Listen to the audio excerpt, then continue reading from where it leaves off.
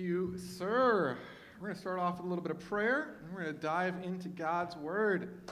Heavenly Father, Lord, you're good. Heavenly Father, Lord, you say in Scripture that your Word is breathing. Lord, that it's your breath into this world.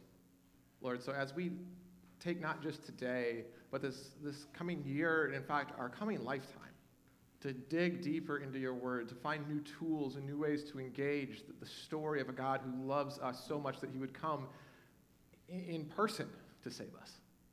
Lord, I pray that you open our eyes to see the wonder and the joy of that deeper and deeper. And all God's kids said, amen. So we are in the year of BYOB. Sweet, would you mind passing me that?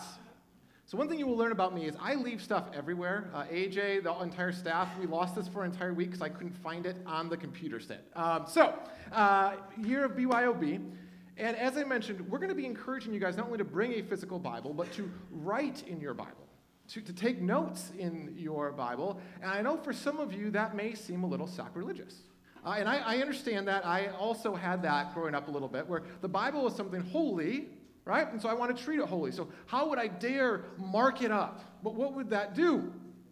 And so I'm going to tell you a story. It's a true story that I'm not saying you should model your life after, but after this, you will know no matter what you do, you're still going to be okay. All right? You won't be able to screw it up because I promise after this story. All right.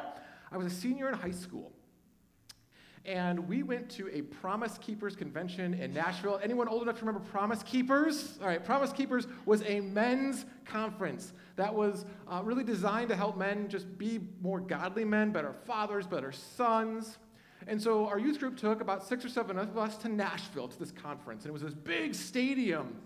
And we were at the top row, and we were literally overhanging, and we could see the entire stadium behind us. And not only do I lose physical objects a lot, I also have to always do something with my hands. And so they had given us this convention handbook. And it was great. And it had like advertisements in it. It had some devotional thoughts in it. It was kind of like the conference's plan. And so we're there, and we're waiting for the conference to start.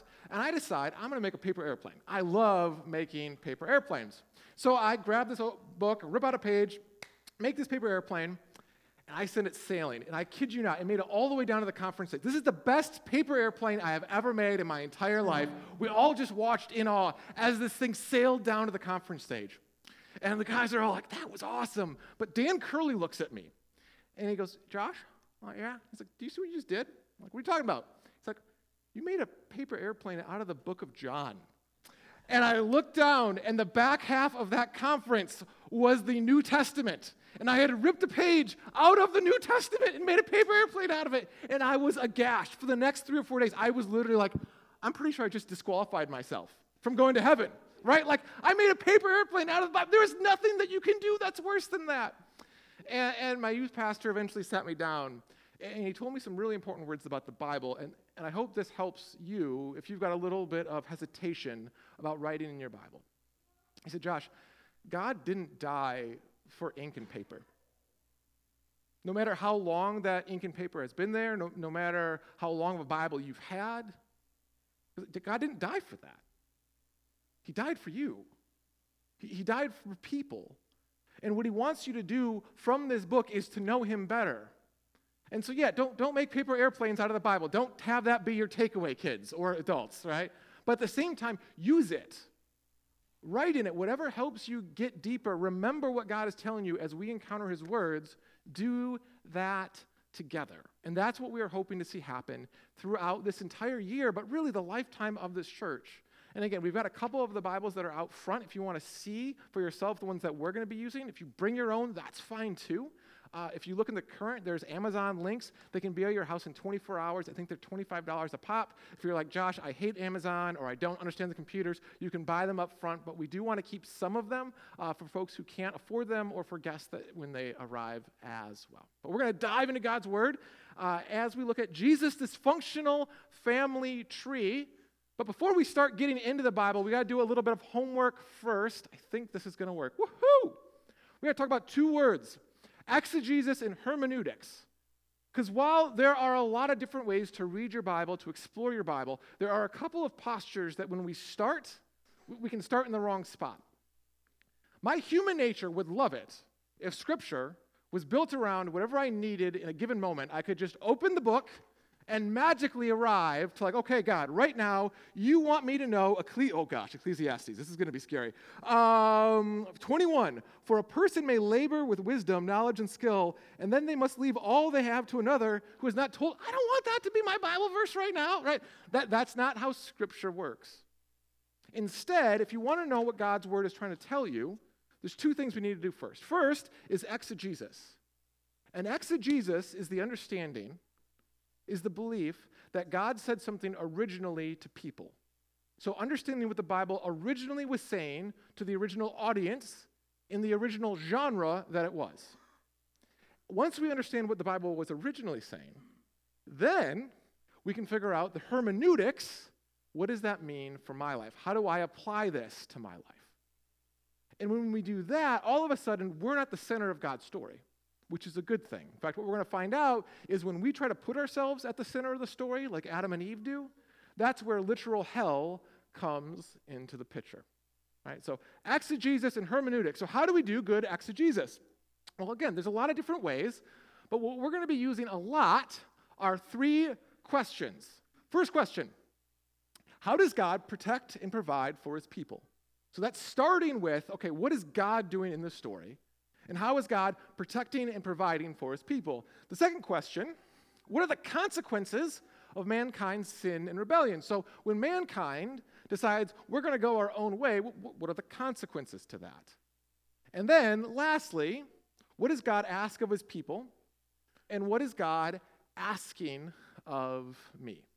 Okay, these are not the only three questions, but they're three good questions that'll help us understand what God is doing through Scripture.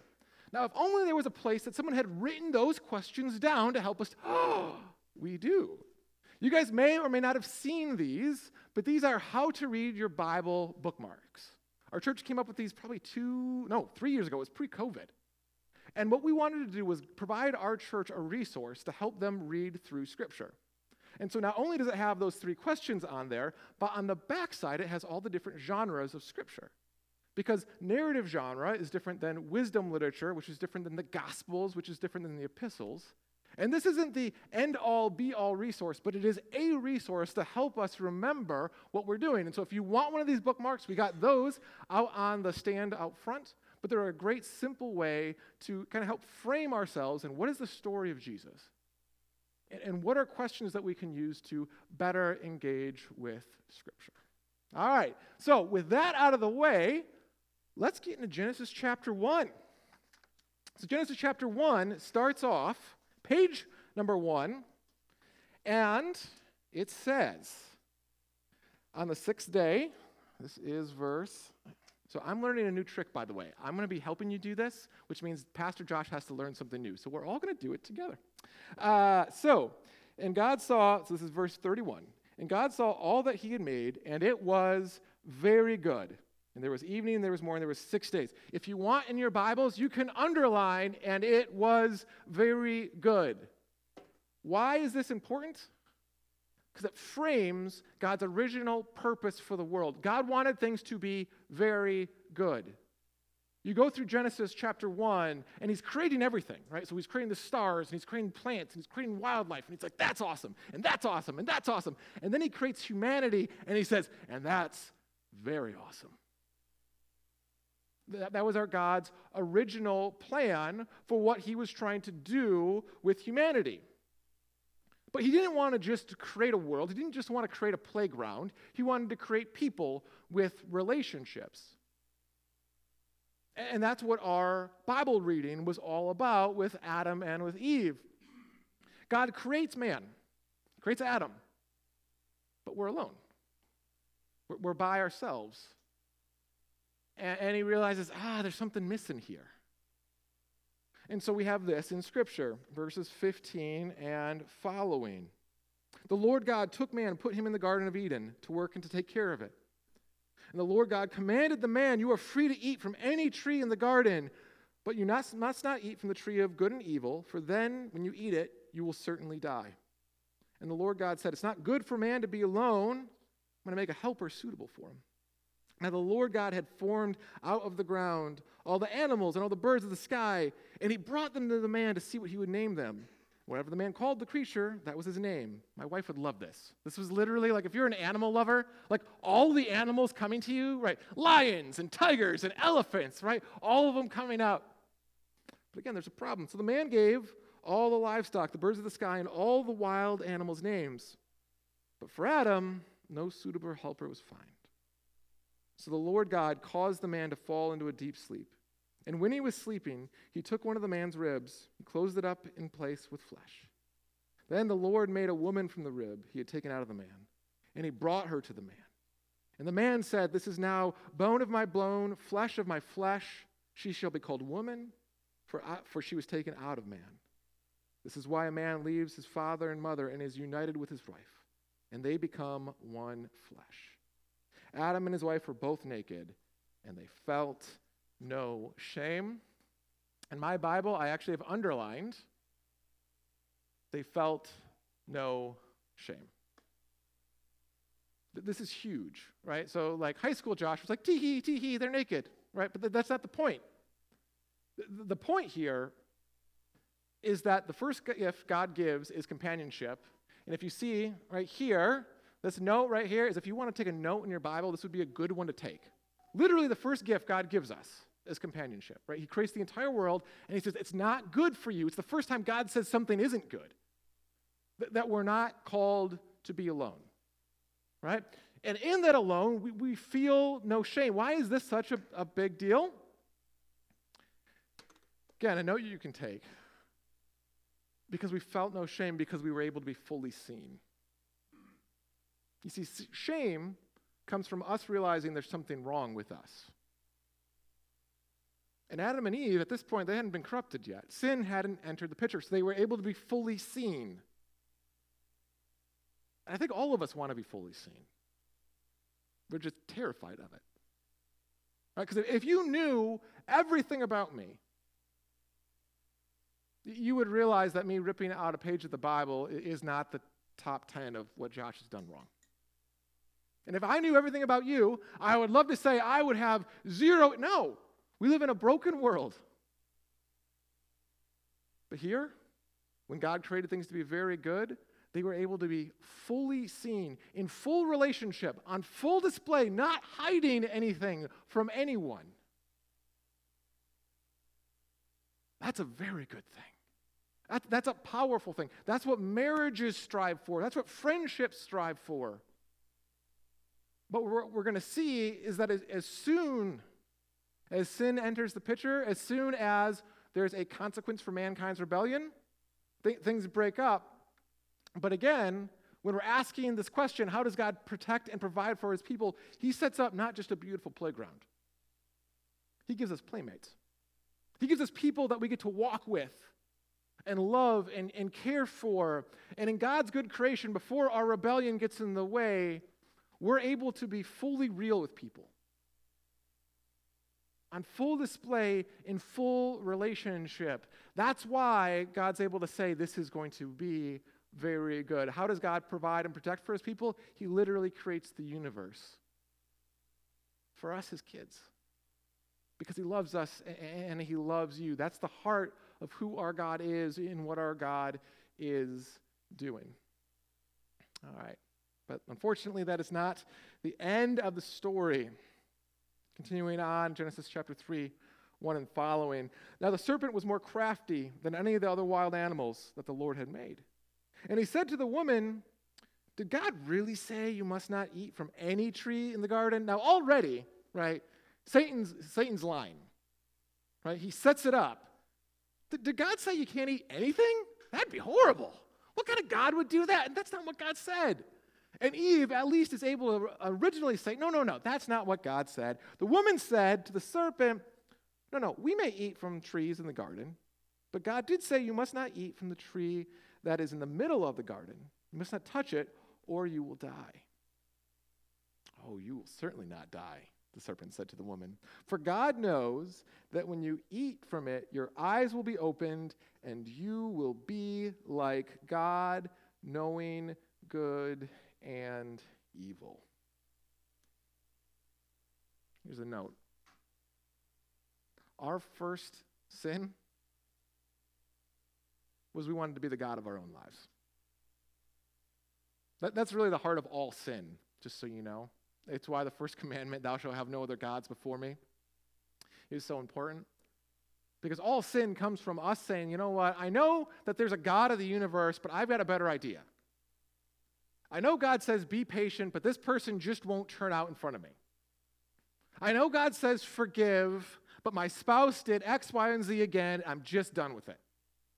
I know God says love your neighbor as yourself, but you know what? Today, I'd rather just click next episode on Netflix. When we create ourselves as God, when we say, no, I'd rather do that, that's when sin comes in, and that's where literal hell breaks into the story in our lives, and certainly in the lives of Adam and of Eve. Continuing on. When the woman saw that the fruit of the tree was good for food and pleasing to the eye, and was desirable for gaining wisdom, she took some and she ate it. Then the eyes of both of them were opened, and they realized they were naked. So they sewed fig trees together and made them coverings for themselves. Then the man and his wife heard the sound of the Lord as he was walking in the garden in the cool of the day, and they hid from the Lord among the trees of the garden. But the Lord cried out and says, man, where are you?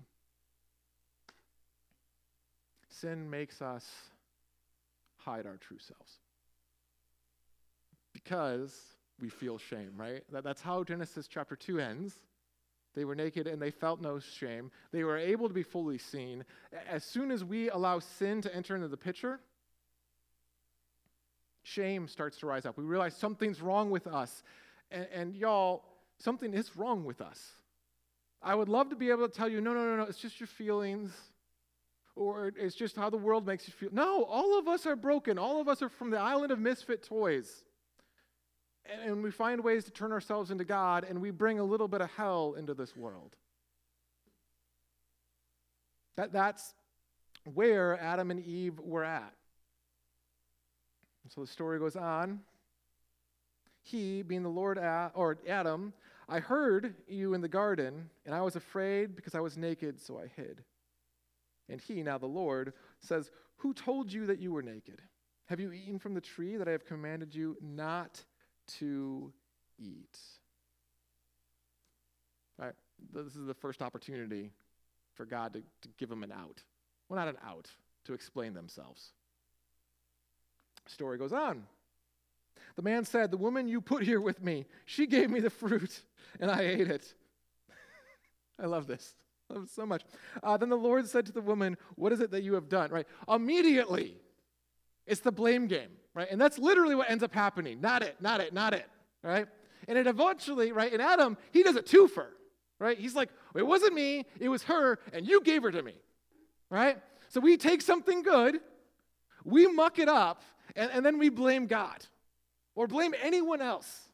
This is the first marital spout, all right? We made it to chapter 3. No wonder why the rest of us have such a hard time, right? But that's the reality of what happens. And then we get the curses. So the Lord said to the woman, because you have done this, cursed are you above all livestock and all wild animals. You crawl on your belly, you eat from the dust of it all the days of your life. And I will put enmity between you and the woman, and between your offspring and hers. He will crush your head, and you will strike his heel. This is a verse to underline. And I didn't check with AJ about this, and I apologize. AJ, do you have a symbol for Jesus? No? There we go. Sweet, we're on the same page. I like it. So if you have not been to one of our Bible studies, AJ does a fantastic job diving deeper into Scripture. AJ really likes to use symbols. And symbols is a way that you can put in your Bible to help you remember. And for here, the symbol that I literally have written in my Scripture is a cross. Because this is the first promise of Jesus. That the woman will have a descendant who will crush the head of the serpent. And you see this throughout Scripture, that God had promised that even though humanity had screwed it up, that God wasn't done with us yet. Even though humanity had brought hell to earth, God was going to bring heaven to earth. And that promise starts literally after we throw our worst at God, he promises that he's going to send his best to us. And then we finish out the curses. And to the woman, God said, I will make your pains in childbirth very severe. With painful labor, you will give birth to children. Your desire will be for your husband. He will rule over you. So already we're starting to see not only physical pain, but relational turmoil. You and your husband, you're going to battle it out. And to Adam, God said, because you have listened to your wife and ate from the tree from which I commanded you, you must not eat from. Cursed is the ground because of you. Through painful toil you will eat from it all the days of your life. It will produce thorns and thistles for you, and you will eat the plants of the field. By the sweat of your brow you will eat your food until you return to the ground, since from it you were taken. For dust you are, and to dust you will return.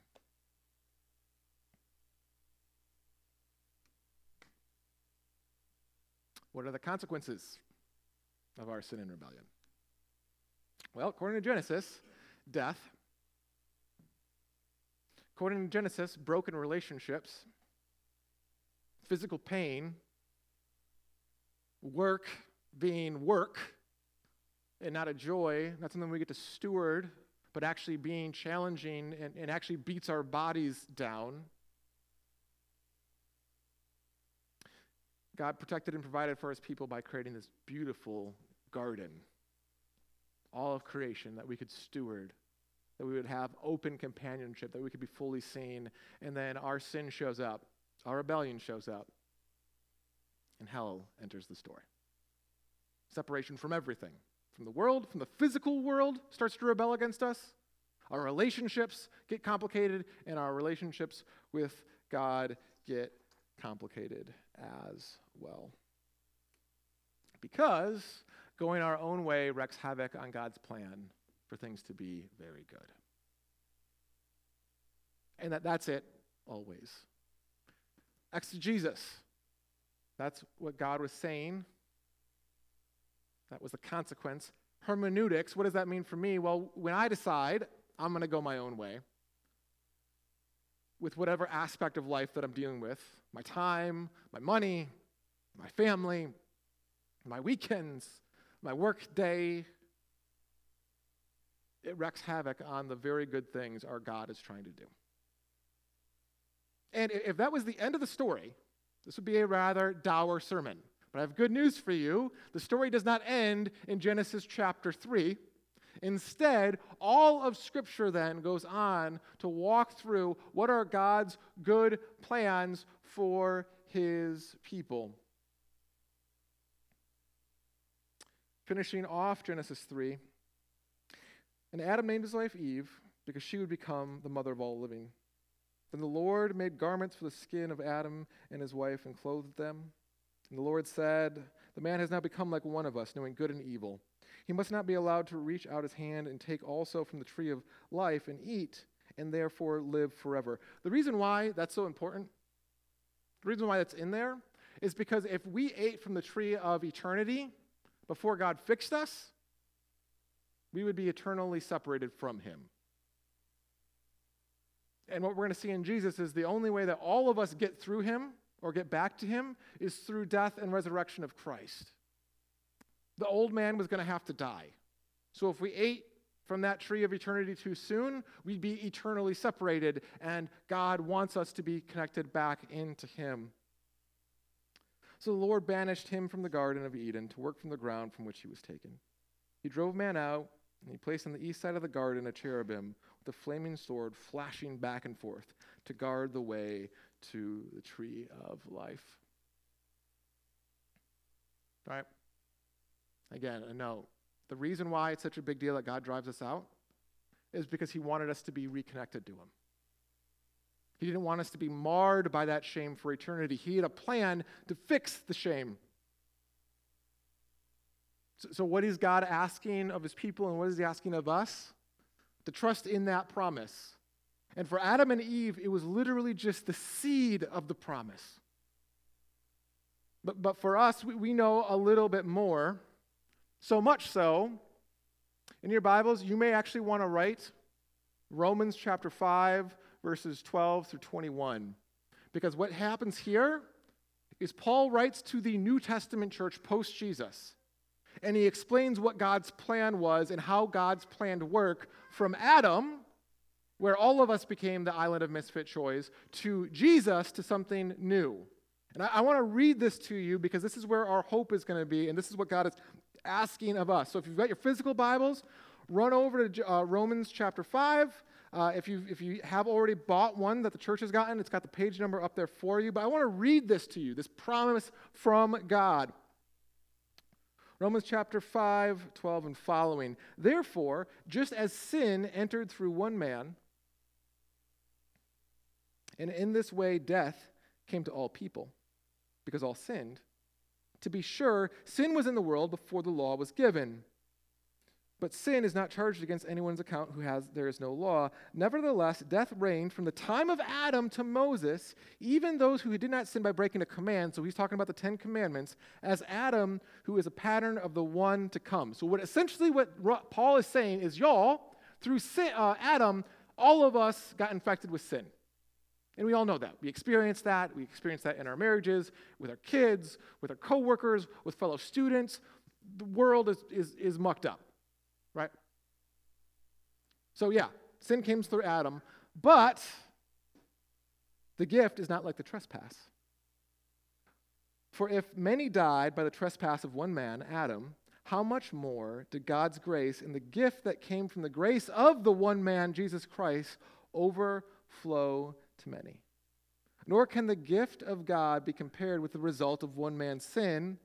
The judgment followed one sin and brought condemnation, but the gift followed many trespasses and brought justification or right relationship.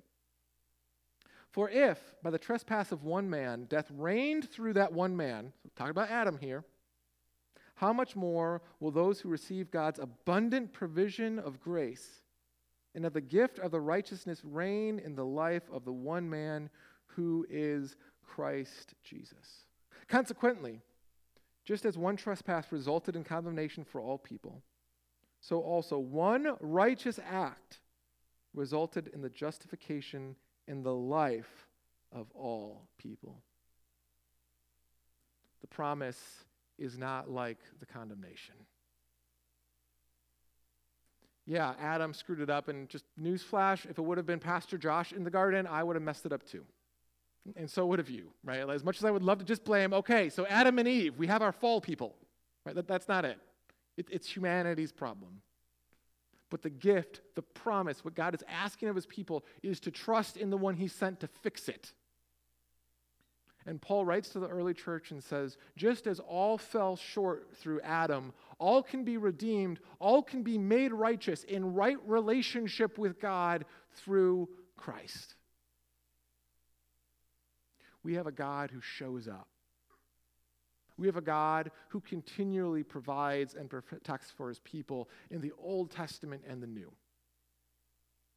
And so as we spend this year going through Scripture, diving deep in the lineage of Jesus, and y'all, they really put the fun in dysfunctional. I promise, no matter what your family is going through, Jesus' family has it beat.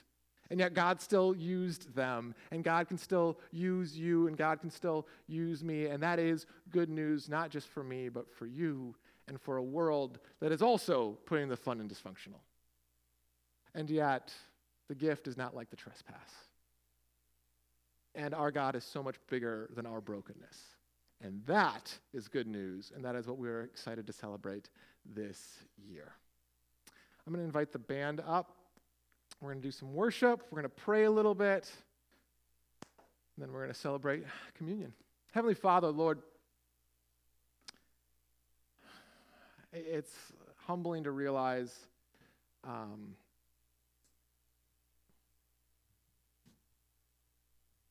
just the depth of how sin breaks things. Lord, and so we confess to you now where we have seen sin break things in our own lives, where our own actions, our own anger, our own going our own way, being our little g God, has hurt people we love, has hurt our relationship with you, has hurt the world around us. But Lord, we are bold to confess, we are bold to be honest, because we know you don't want us to feel shame, but instead you want us to feel the grace and the power of your love, Lord, that forgives and fights for us as your people. Lord, we lift up 2023 to you and beyond.